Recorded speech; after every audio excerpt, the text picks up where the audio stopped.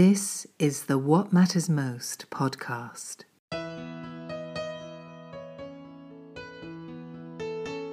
A 100% listener-supported program. And now, here is your host, Paul Samuel Dolman. Welcome back to What Matters Most, my beautiful and conscious audience all over the world. Thank you so much for tuning in and writing notes. And I do want to specifically say thank you, Mark Ide, who suggested today's guest, among many others, but Mark stands out. And so you're going to get a little hat tip here. It's a beautiful, beautiful community we are creating here, co-creating.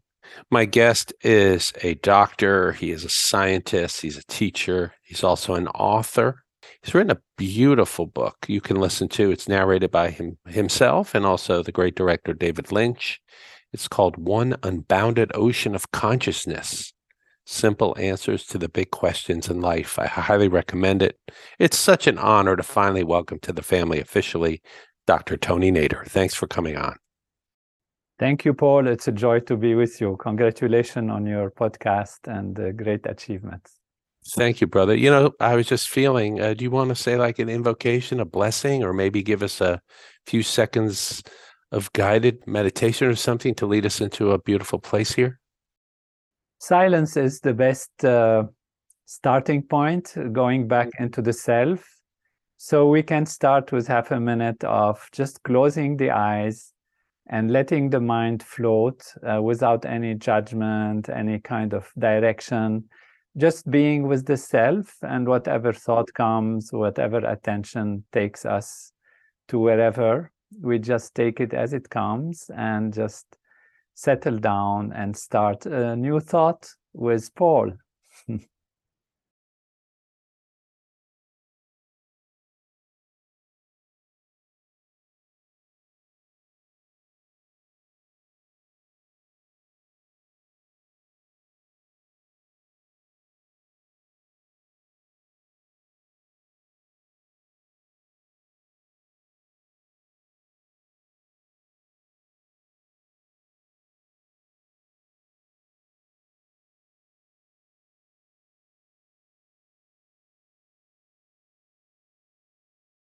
We can now slowly open the eyes. Thank you. Boy, the auspicious beauty of vast space, even for a few seconds, really is a game changer. Yes, silence is the basis of dynamism. And when we close our eyes, often we have maybe seconds or moments where we don't have any experience as such, only we are there and there is consciousness. And that consciousness is the basis of all the activity and dynamism. And that is why we enjoy silence. However, to create silence intentionally, many will say is not easy. The more you concentrate, the more you try, the more it runs away from you. So we have to know how to let it come to us. And in innocence and simplicity, usually it comes. And of course, as we might discuss, we have technologies that help how to deal with the mind, how to deal with thoughts, with feelings, with sensations, and allow the mind to settle down to its pure being, its original essence, which is an unbounded ocean of consciousness, an unbounded ocean of being. Beautifully said. Before we dive into some of the deeper topics, I was curious, what was your childhood like growing up in Lebanon?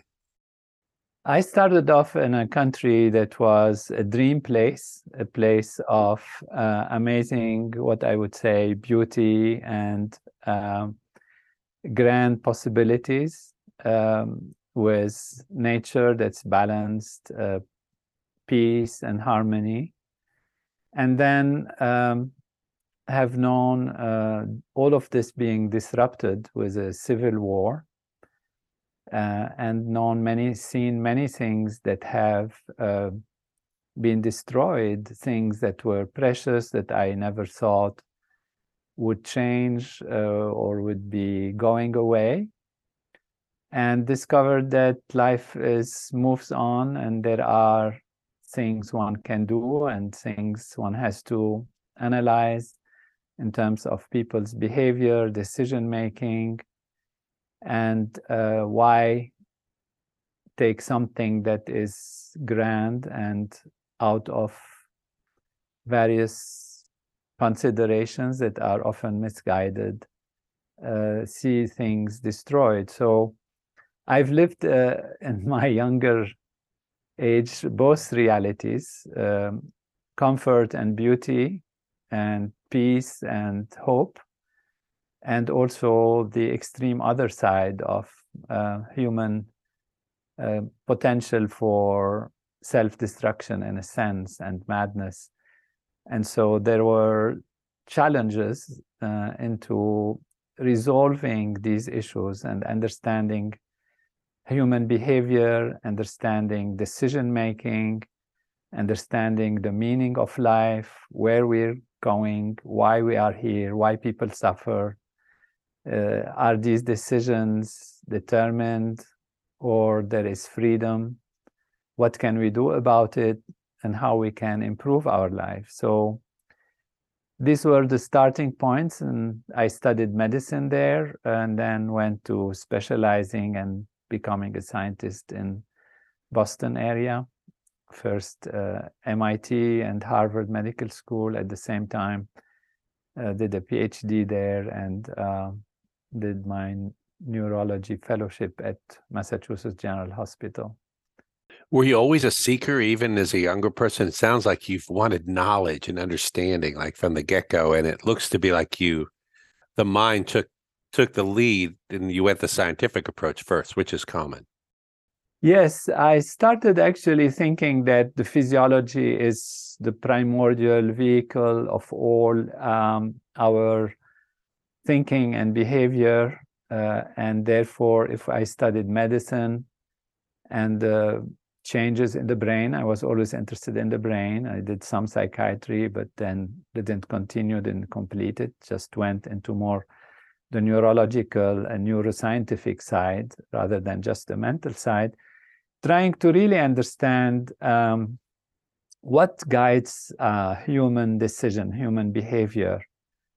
And at the same time, I learned a simple technique called transcendental meditation that was giving me a deep understanding of the inner self, the inner being, and diving deep into settled states of the mind. I saw that my physiology was becoming more resilient. My mind was able to face difficult situations, and clarity of decision, ability to withstand hours of demanding work during civil war and in the emergency room and all of that.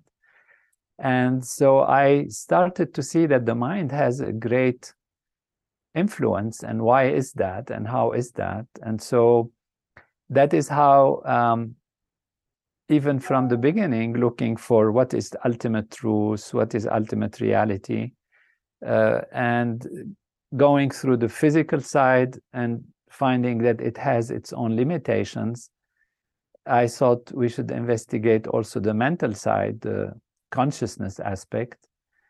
And that's how I got interested in the meditation techniques, and particularly, of course, transcendental meditation. And I was lucky to get connected with Maharishi Mahesh Yogi, who is the founder of this technology of consciousness, and learned from him, and gradually got involved more and more into the study of ancient philosophy and ancient knowledge.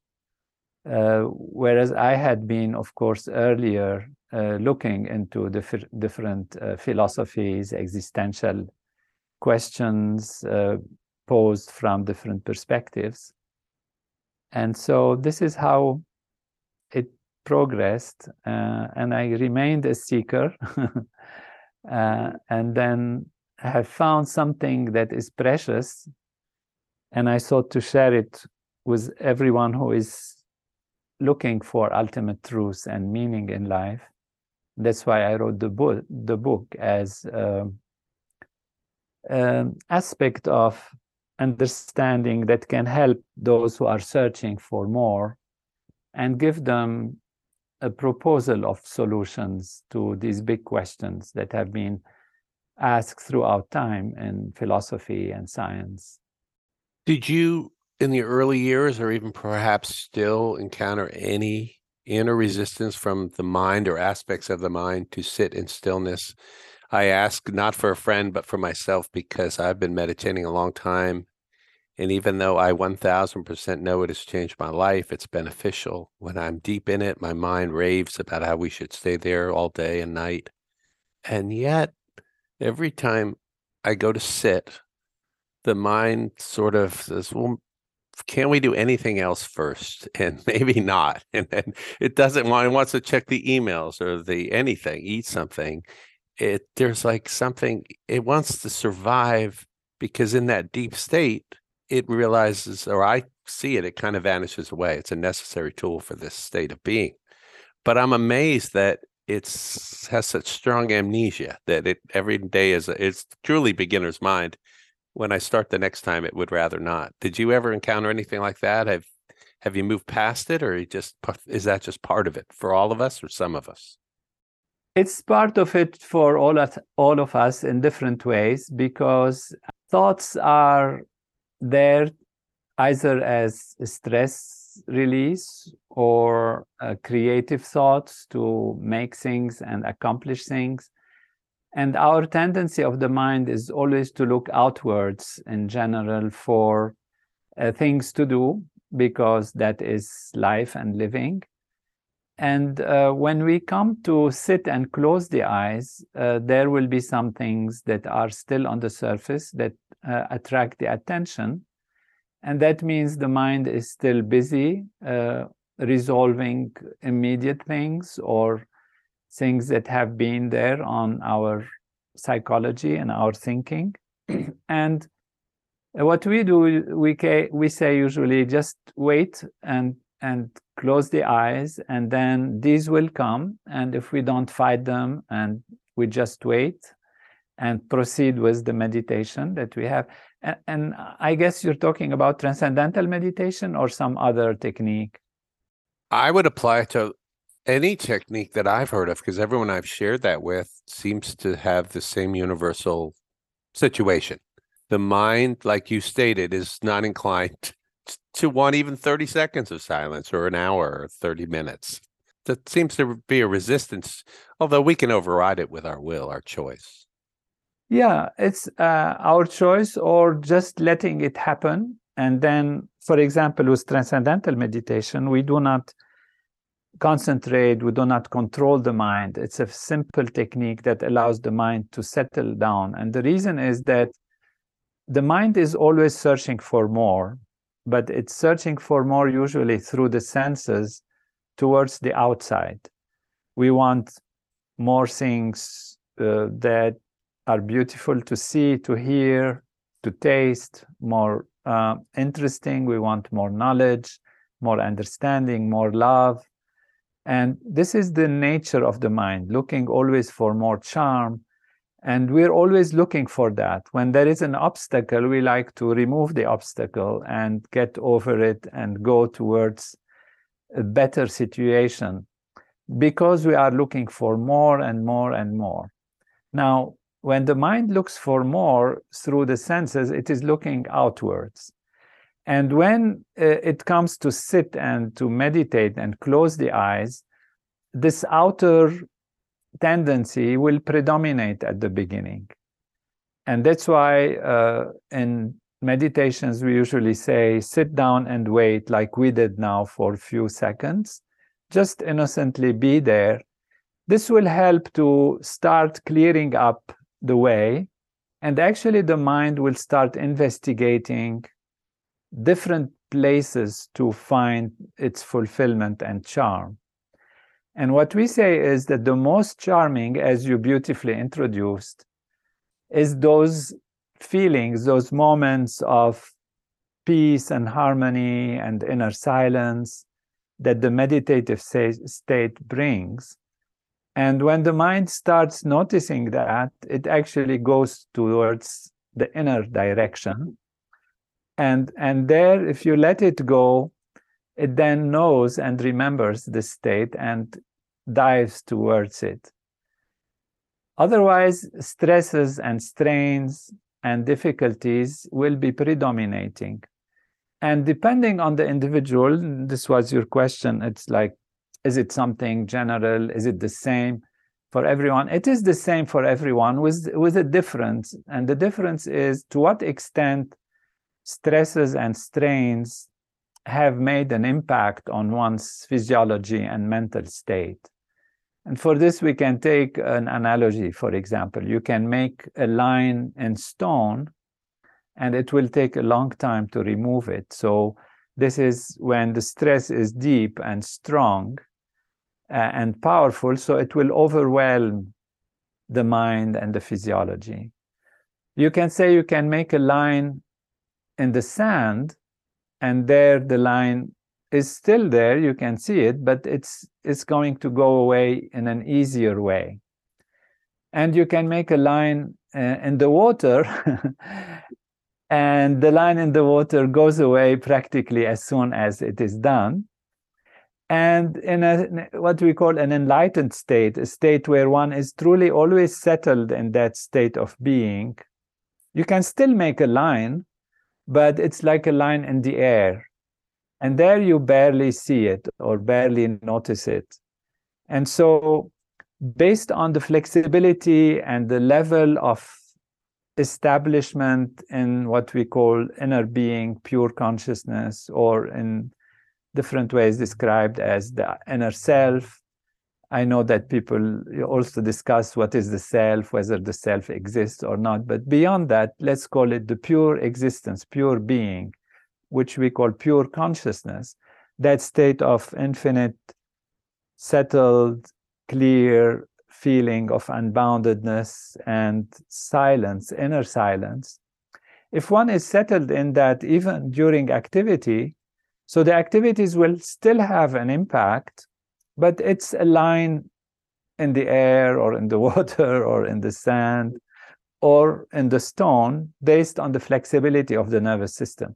So these technologies of consciousness, this meditation, transcendental meditation, which I'm most familiar with and most studied in my understanding and my research, allows actually that state that we experience during these moments of transcending, which means going beyond, going deeper into the self, allows them to stay with us even while we are active, so that we have impressions from activity, impressions from the outer world, but these impressions do not leave a deep effect on us. They stay, they are experienced, they are there, there's no question about it. We deal with them, however, from the most comprehensive and complete possible way, and they don't have such a huge impact on us. So to go back to the question, the person who has more of this already established in them, when they sit to meditate and close the eyes, there will be less of this initial kind of turbulence and easier to go in. And sometimes, events in life can be strong, and then there might still be closing the eyes, and then a little bit of agitation or thinking, which is fine, as long as we take it as it comes and wait and not be too judgmental about it, and realize that these moments of meditation are moments for the inner dive, and therefore not to be attached to the outer aspects. Although the outer might be predominant and there must be something very important to do and something to take care of, and it's urgent and all of that, fine, but that we will take care of once we come out from the dive inside, which nourishes all the energy and creativity and intelligence that is within us, so that when we open the eyes, we can then deal with the situation in the best possible way. Otherwise, we are mixing the two. Neither you're out nor you're in. And that's not an ideal situation. So one of the most important attitudes when one sits to meditate and close the eyes is to know that this is the time to go inward. This is the time to water the roots, and then the tree will be blossoming in its best possible way. Because if you're worried about the fruit on the tree and it's not very healthy, the leaves are drying and getting yellow, the trunk is not strong, you can deal with it on the surface level, fine, if there is something to do on the surface level. But when the time comes to water the root, you just water the root, because this is where the nourishment will be coming from, and the strength for the tree and the fruit and the flowers and the leaves of the tree itself, the whole tree. And so we have to realize that this coming in is not running away from the outer and from focus on activity and achieving and doing the email and doing this and removing this obstacle and paying that bill and all of that. It is simply regaining the inner strength and stability that allows us to come out with great power and ability to perform in a way that is most creative, most balanced, most all-inclusive, because we are not stressed and strained, and we don't have a narrow vision that makes us forget so many potential possible variables that influence the situation. Another example is, we say, if you want to have big waves, you have to have a big ocean. In the pond, you can only create small waves. In the little, glass of water, you create only very little ripples. In the lake, you have potential for more waves. And in the big ocean, you can have huge waves. So if activity is waves of action towards the outside, having in oneself the full ocean of being allows the activity to be most dynamic and most successful on the outside. That is a beautiful, beautiful way to put it. And for the scientists, and you're one of them, the more we practice, we create neuroplasticity and new neural networks that become larger, stronger, like pathways, highways, superhighways, so that when we do sit, I'm conditioned that when I sit down and close my eyes, we're ready to go. And now the mind will squawk like a child. I don't want to get in the bathtub. But you just think that's part of it. And I can do it in a crowded, loud place or a quiet place, but it's 20, 30 years in the making. But every time it's new, and every time it's different. And every time, like I said, the mind says, well, not now, later, or let's not, or we did yesterday. But there are so many scientific benefits for the skeptical. I remember years ago meeting scientists 20, 30 years ago who said the number one thing you could do for your health, they were at Vanderbilt, was meditate. And they had all this research. Even if you don't believe in any of the mystical aspects, the metaphysical aspects, the transcendent aspects, there are biological scientific advantages to this, proven. Exactly. Many, many scientific studies have been done on that, and in different aspects of the nervous system, the coherence, the opening up of the reserves, the connection between right and left brain, front and back, up and down, so that we are using our full potential more and more. Because when there is stress or strain, such as, examples that we can take, then there is a narrow perspective, narrow vision, and that is based on the fight or flight response, where the activities in the limbic system and lower parts of the brain are activated, and the upper part of the brain are told to calm down right now. It's not the time to think about music and philosophy and the meaning of life, because one has to deal with an urgent situation. And this is a built-in mechanism in the system to protect from danger. So, if we go through the evolutionary process, facing danger in the forest or in the jungle, we have to have all the mechanisms set to act very, very effectively and very fast. And for that, there are mechanisms of fight or flight. So either you run away or you decide to fight.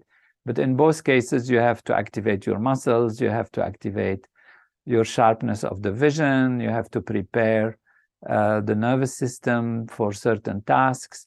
And therefore, the flow even of blood we have seen changes from going to the upper cortical parts of the nervous system to the lower parts of the nervous system, particularly in the brain, still in the brain, but lower, meaning the amygdala, different parts that we call the limbic system, that are responsible for emotions and fight and flight and all of that.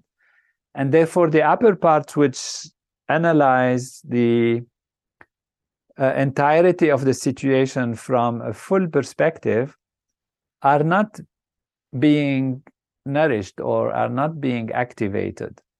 And this happens when there is stress. Now, in the jungle, it used to be different. The stress was a life or death kind of situation.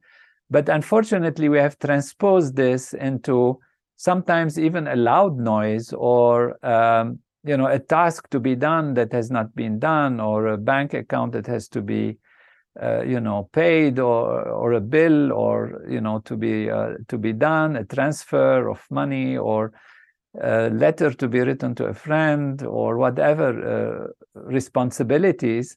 We take these as stressors, and therefore, unfortunately, the system reacts as if it was such an important and fundamental aspect of fight and flight and danger, and it shunts away the blood from the upper parts of the brain, and therefore there is less coherence in the higher parts, less connectedness, less plasticity, which means the ability of different parts to take over and do different actions as needed. So there is flexibility, plasticity, and cooperation between the different parts of the brain. What we have seen to the contrary, and that is scientifically proven, of course, and scientifically studied, is that in these meditative states and the deep levels of transcendence, and even not full transcendence, just diving deeper, then the sense of stress and fear and challenge suddenly, in a natural way, soften and go away.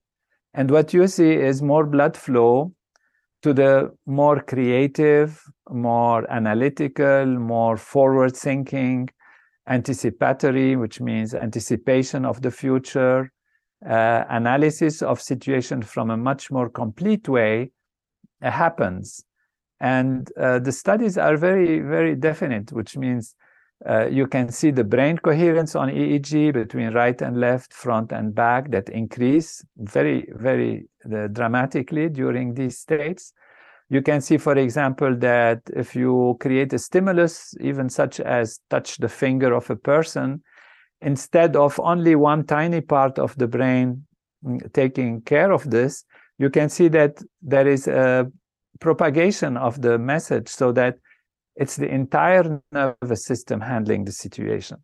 So what we can say for analogy is, suppose you have a computer that has hundreds of processors. In the brain, it's millions and more. And you use only one processor or two processors. So your computer will be analyzing things, but slower, not as complete, takes time, and doesn't give idea from all the possible perspectives. Whereas if you are able to be in that settled inner state, you are using all the processors, or much more than before, and therefore you can analyze things faster. And that's why we have also seen scientifically that there is more efficiency, more effectiveness in action, faster reaction rate, better concentration, and even the physiology, its hormones, the way it works is more balanced, and they're not acting in a hectic way, but in a very organized way that is very good, directed towards proper intention, proper decision making, while there is at the same time broad comprehension, which means when we focus, we don't lose the peripheral vision. And so this is very, very much scientifically supported and analyzed over the past 50, 60 years on transcendental meditation. And now other techniques are coming along, that can be helpful here and there with different aspects, physiologically and mentally.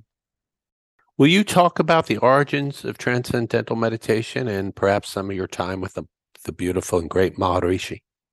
It is many thousand years old. It's part of the yoga tradition, but it's mental yoga. So it's not the physical yoga.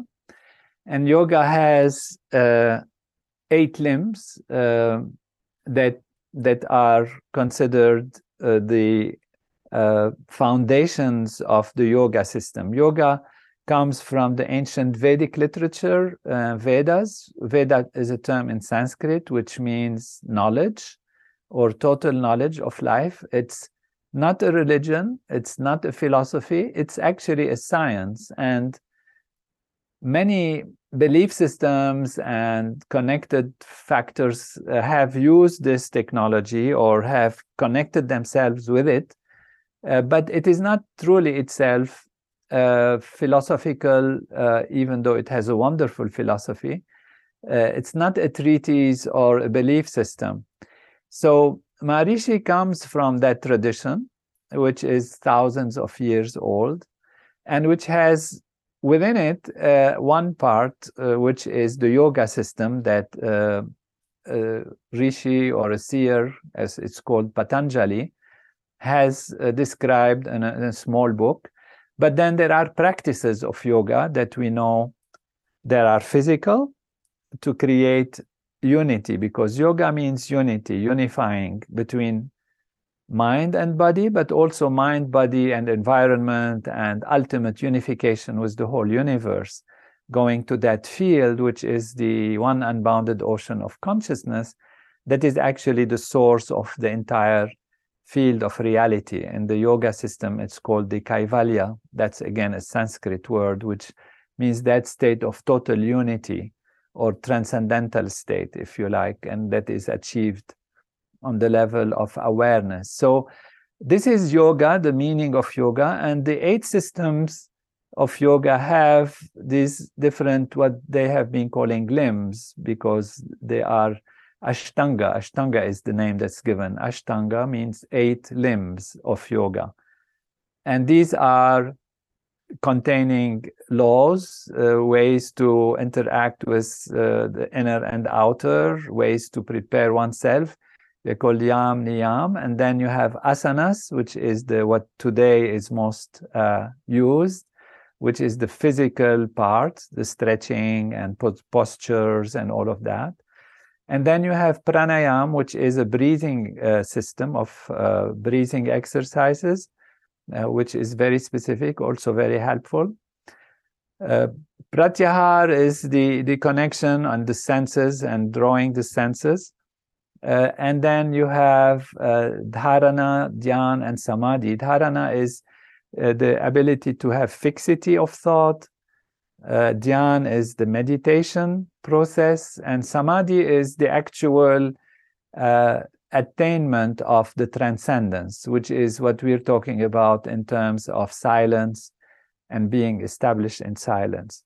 Now, what happens is that these 8 limbs have been understood usually as having to be achieved in a sequential form. So first you prepare yourself, you understand, then you do yoga asanas, which means the exercises, then you do the pranayam, and once you've done the pranayam, you start getting into these mental techniques, and ultimately this leads to this state of evenness, which we call samadhi. Samadhi means the evenness of the intellect, the evenness of the mind, and that which means silence. So the mind is completely silent. It's like the ocean, and diving deep into the ocean, as you dive deeper and deeper, it becomes more and more quiet, more and more silent. And when you reach the depths of the ocean, it's fully, completely silent and quiet. And that is what is called samadhi. That is the state of transcending within. So what Maharishi did is say that there are all these steps and all these limbs that are there, but they are limbs rather than sequential steps, which means if you pull one of them, then all the others come.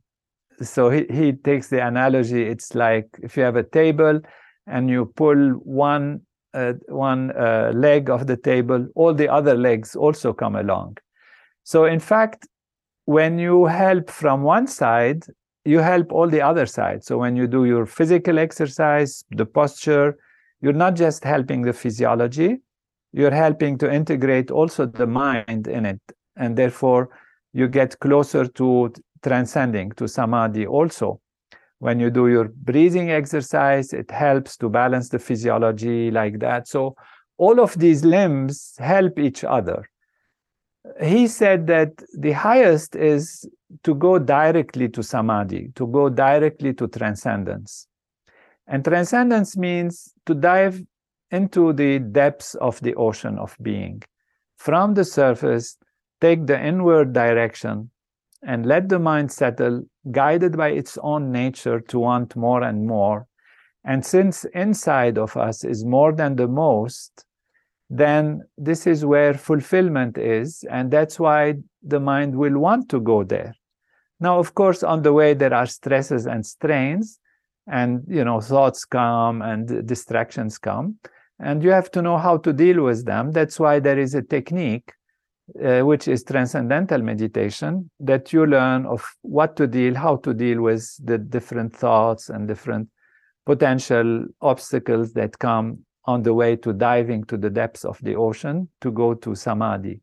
So transcendental meditation is a yoga practice, a yoga of the mind, and it is the supreme one in terms of bringing samadhi, bringing the state of settled awareness, going beyond the surface to the depths of the ocean. And that's what Maharishi has taught, and I have learned from him. I spent years with him. We did research. I did research on Veda and the origin of yoga and its relation to the human physiology, and how actually our human physiology is a replica of the Vedic texts in their structure and function, which is being published also, to show that actually mind and body are not two different things. They are just expressions of the same consciousness, the same one aspect of being, expressed in different ways as intellect, mind, sense of ego, a self, sense of physical, material, and all the universe also. And this is how we locate transcendental meditation as a yoga technique. Do you believe we can shift the collective human conscious experiment, the collective human experience into a higher level of consciousness and way of being here on Earth? I think it's the only solution to the problems we are facing today. And it is based on not only theoretical understanding or hypotheses, but on also empirical experimental findings. And that is what my book actually discusses in terms of what is the ultimate reality. And it comes to the conclusion that it is actually consciousness, it's not material. And that matter is an appearance in consciousness. Of course, when you say it like this, people say, well, I know the chair is real. Yes, of course it is real. And that's what the book also discusses, is very real, but real from a certain perspective. And from other perspectives, it is real in a different way. And in different perspective, it's also real in a different way. So there are different realities of the objects that depend also on who is the observer.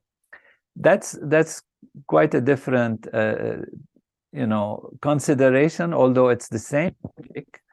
But ultimately, consciousness is all there is. And if we want to make a difference in decision making on an individual level as well as on a global level, national level, social level, global level, the only way, in my feeling and my understanding and my research, is in the development of consciousness. Your question goes beyond just individual consciousness to the collective consciousness. And there is a collective consciousness. A society that is made of individuals that are stressed is a stressed society. It's stressed, it's made out of turbulent, sometimes dysfunctional, sometimes agitated, sometimes violent kind of behavior and social ways. And this reflects on the leaders and their decisions and how relations between nations happen, how we take care of our world, our environment, our decision making in the management of society. And therefore, there is something real, which is the collective consciousness of society. The individuals in a society, we can say, just to make it a little visual, take a metaphor, are like neurons in the brain, because we highlighted the brain. There are billions of neurons in the brain, and each has its own activity, its own electrical functioning, chemical functioning, its own digestion, its own brain, which is in the nucleus, its own reaction to stimuli. And therefore, it constitutes an individual, also entity that has its own activity, its own consciousness. Now, if these are acting in a way that is balanced, that is let's use the term holy or holistic in a sense, and healthy is an easier term, better term, then the entire brain can be working like that. And when we say we have consciousness, we are conscious, I am a conscious individual, and my consciousness has a quality and a color. You know, when I'm happy, what does it mean? It means my consciousness is colored by happiness. When I feel love, it means my consciousness is colored by the feeling of love. When I feel pain, it means pain is coloring my consciousness, because it's all on the level of experience. Without consciousness, we don't experience anything. I mean, if you have somebody under anesthesia or in coma, you can, cut the skin, cut the body, or do anything, pinch them. They feel nothing. They don't experience anything. So joy, happiness, pain, love, fulfillment, meaning of life, understanding, all of this are aspects of consciousness. And that consciousness is the consciousness of every aspect of our physiology, which means the heart, the liver, the hand, the face, the brain, of course, which is major part, plays a huge part. They all contribute to what we call our individual consciousness. In that sense, we call it the collective consciousness of the individual, which is the result of the consciousness of every part of the nervous system, every part of the body also, the gut, the heart, the liver, all of them contribute to our collective human individual consciousness. Now, if you transpose this to society, we can say that society also has a consciousness.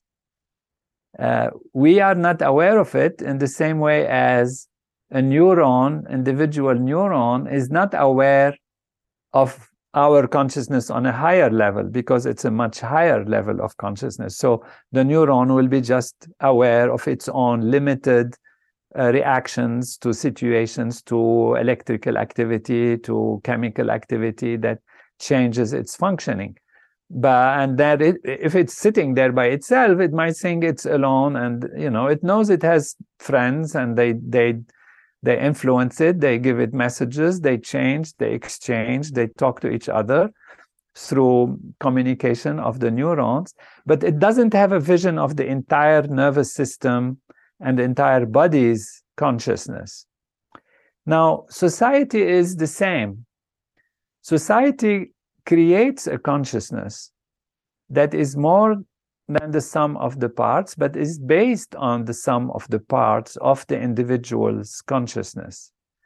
And therefore, decision-making, behavior within a society are influenced definitely by the individuals, of course, that are in society. I mean, for a forest to be green, you have to have every tree green, or at least a number of them that is green, and then you say the forest is green. So for society to be peaceful, harmonious, and working properly, you have to have individuals that are peaceful, harmonious, and having higher consciousness.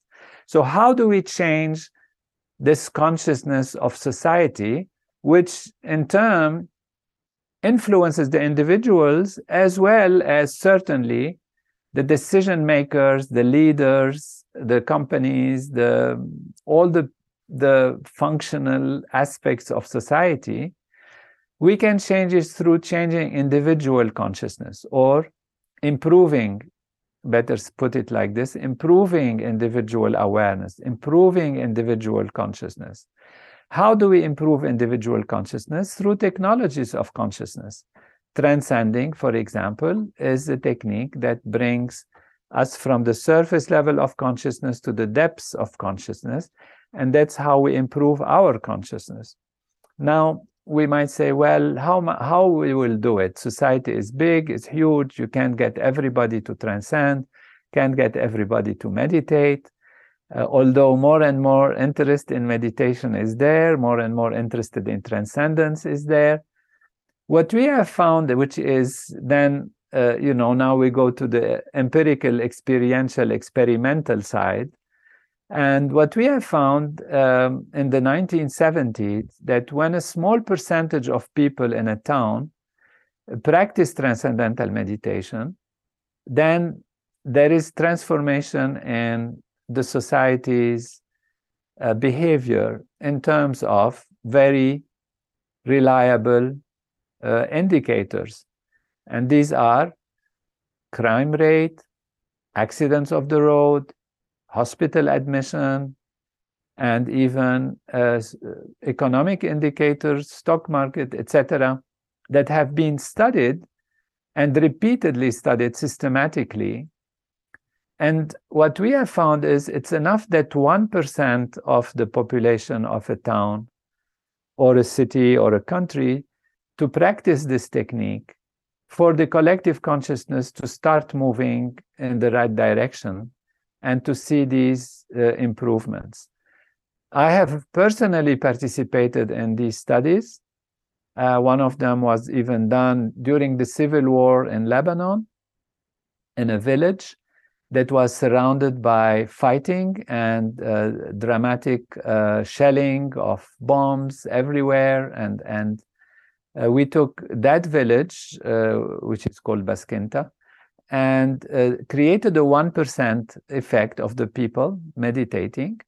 The village is about only 20,000 inhabitants at that time, 30,000. And so it was easier to have 200, 300 people meditating. And it was published. It's amazing, the change, compared to all the villages around it, where shellings continued, crops were not working, even amazingly, certain changes in natural situations, such as hail and damage of the crops, etc., actually avoided this village. And in comparison to other places, it was flourishing, schools opened, no more fighting. People found a reason and a logic, of course, on the surface level to make peace, to avoid this for that village. Whereas the other all control groups, control villages, kept on having issues. So this is a real thing. And what is good is the more advanced techniques of consciousness, we call the Siddhi program. It also comes from the Patanjali Yoga Sutras, the yoga technologies, but the advanced parts, we have found that the square root of 1% is sufficient to change the social setting and the social behavior and creates these improvements. And there is a recent study which has been published, which is absolutely amazing, that followed up over many, many years, stress indicators and problems, even in the United States, compared to the number of people who practice these advanced techniques, particularly together, which we did in Fairfield in Iowa. It's a place where we have our Maharishi International University, which is accredited all the way to the PhD level.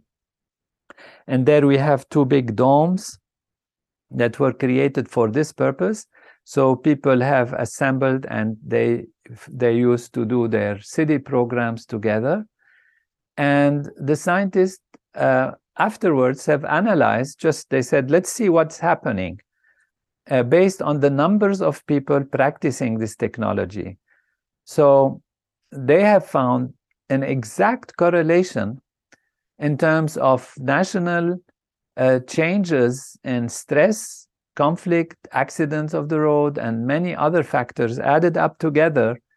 And it's amazing, it's almost unbelievable that the numbers actually, when they rise, there is automatic decrease in stress and strain.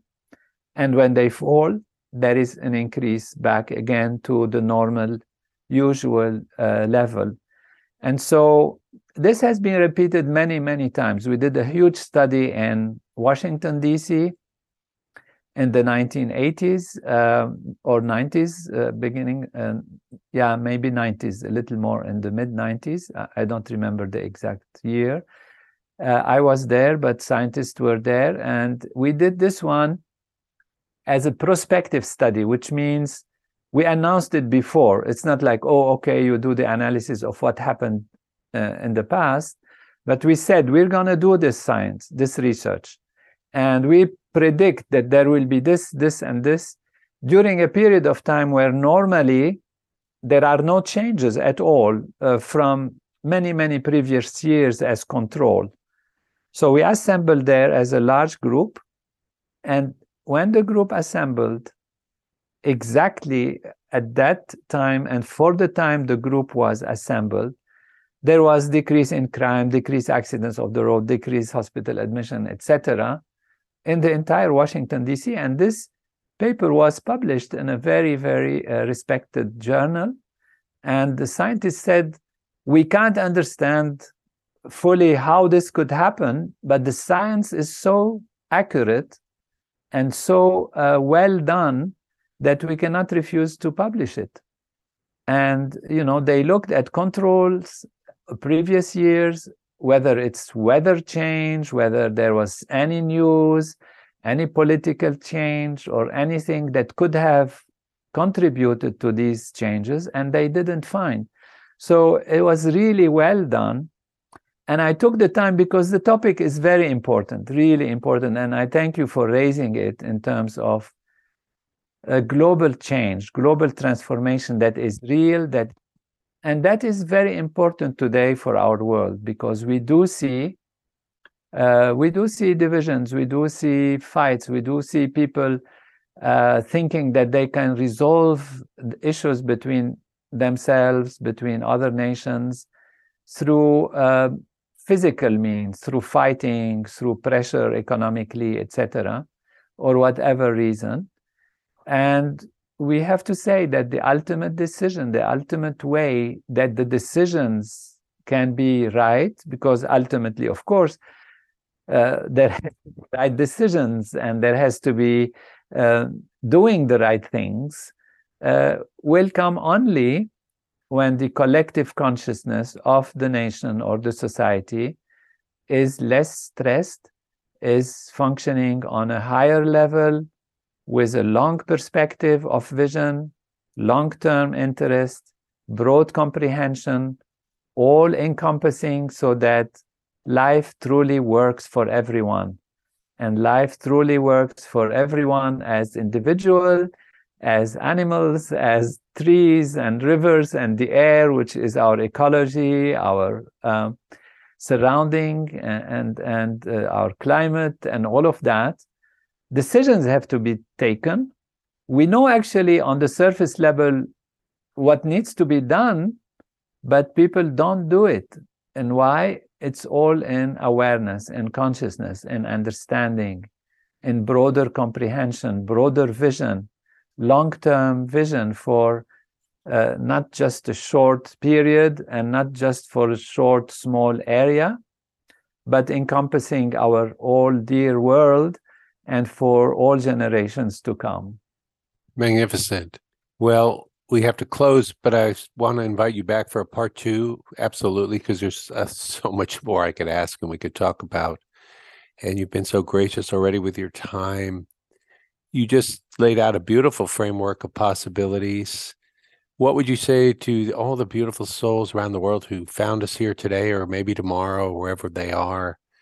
How do they, that individual cell and that drop of water in the grand sea of consciousness, how do they begin to be a part of that beautiful vision for the collective thriving of all sentient beings, all conscious beings, both seen and unseen, so that we can move to the higher ground collectively, since we are really just one energy field? How do they begin today to become a part of this? On the level of consciousness, transcend differences to the infinite, unbounded unity of life that underlies all that there is. We truly are the ocean of existence, the ocean of being, deep within us. Although the waves are there and they move and they create dynamic activities, and differences on the outside are fine, we don't need to eliminate them. Nature rejoices in its infinite creativity of having different colors of flowers, different shapes, different ways even of thinking, different ways of behaving, different traditions. But all of this is on the level of one ocean that is an infinite state of pure being, pure consciousness. And that ocean is who we are. So know thyself, go back to the kingdom of heaven within you. Know you are created in the image of the divine, as these great traditions of knowledge tell us from different sides, be it Jewish, Christian, Muslim, Hindu, Buddhist, Jain, whatever, Taoist, Confucius. When you look deep into all of the traditions and in their deep message, they take us to that inner value, which is our inner being.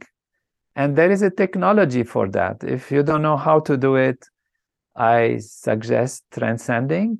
Very strongly, transcendental meditation is the technique we have researched most. But of course, whatever is practical for you, whatever you can do in the path to transcending is a way to make yourself most so you can give most. So we have a responsibility towards ourselves, to developing ourselves so that we can help most, give most. We can only give what we have.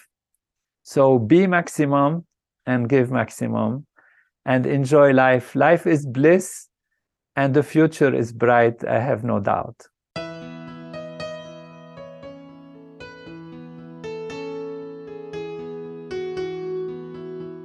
You've been listening to the What Matters Most podcast, a 100% listener-supported program.